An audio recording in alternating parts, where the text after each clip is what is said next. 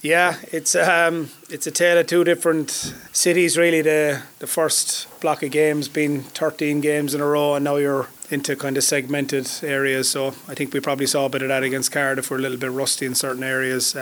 But yeah, we did grind out the win. A little bit of momentum behind us now with 2 good training weeks, and looking forward to Scarlets this weekend. I think conditions over in Cardiff were particularly hard as well, which didn't help. But looking forward to getting back home this week to our supporters and putting on a good performance. Yeah, it's looking like a sellout here on Saturday night. Rugby's really on a high, so get in and make a lot of noise is the plan. Yeah, that's it. It's brilliant, and like our supporters are fantastic, and it's special being here in good nights, and the noise they make and how they get behind the team is pretty special. Just looking at that Cardiff game, Connacht were rusty. It was also Pete alluded to this yesterday, so I went back and watched a bit of it again last night. Kind of were a bit one-paced in that game. Does that just come from the rustiness, or was that maybe a little unsure of what they were trying to do? No, I don't think we were unsure. I think there's a number of factors. Yeah, maybe the gap in between games is one of them. I think conditions were absolutely horrific. I don't think you get an appreciation of how bad it was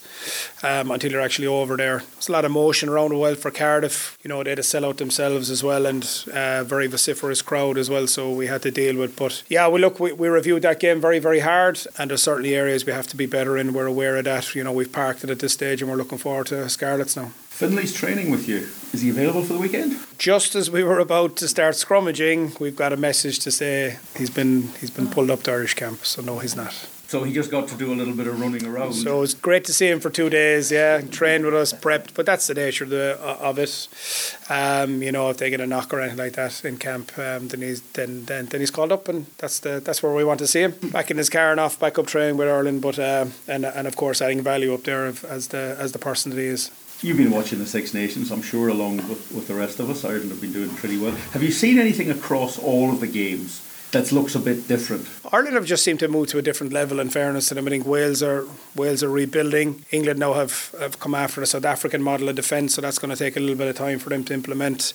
Nothing special. I just think Ireland have just moved to a new level in terms of how they're playing the game. Obviously they're chasing high ball in play time, but their retention at ruck is fantastic. Their line-out has progressed on from the World Cup again. Scrum has been very, very solid again the weekend, and won some penalties. Big area of the game is there's a lot of scrummaging for penalties at the moment. I think that's something that's getting heavier and heavier involved, and it's definitely not just a means of restarting the game anymore. It's definitely a weapon for winning penalties and gaining territory on the back end of it.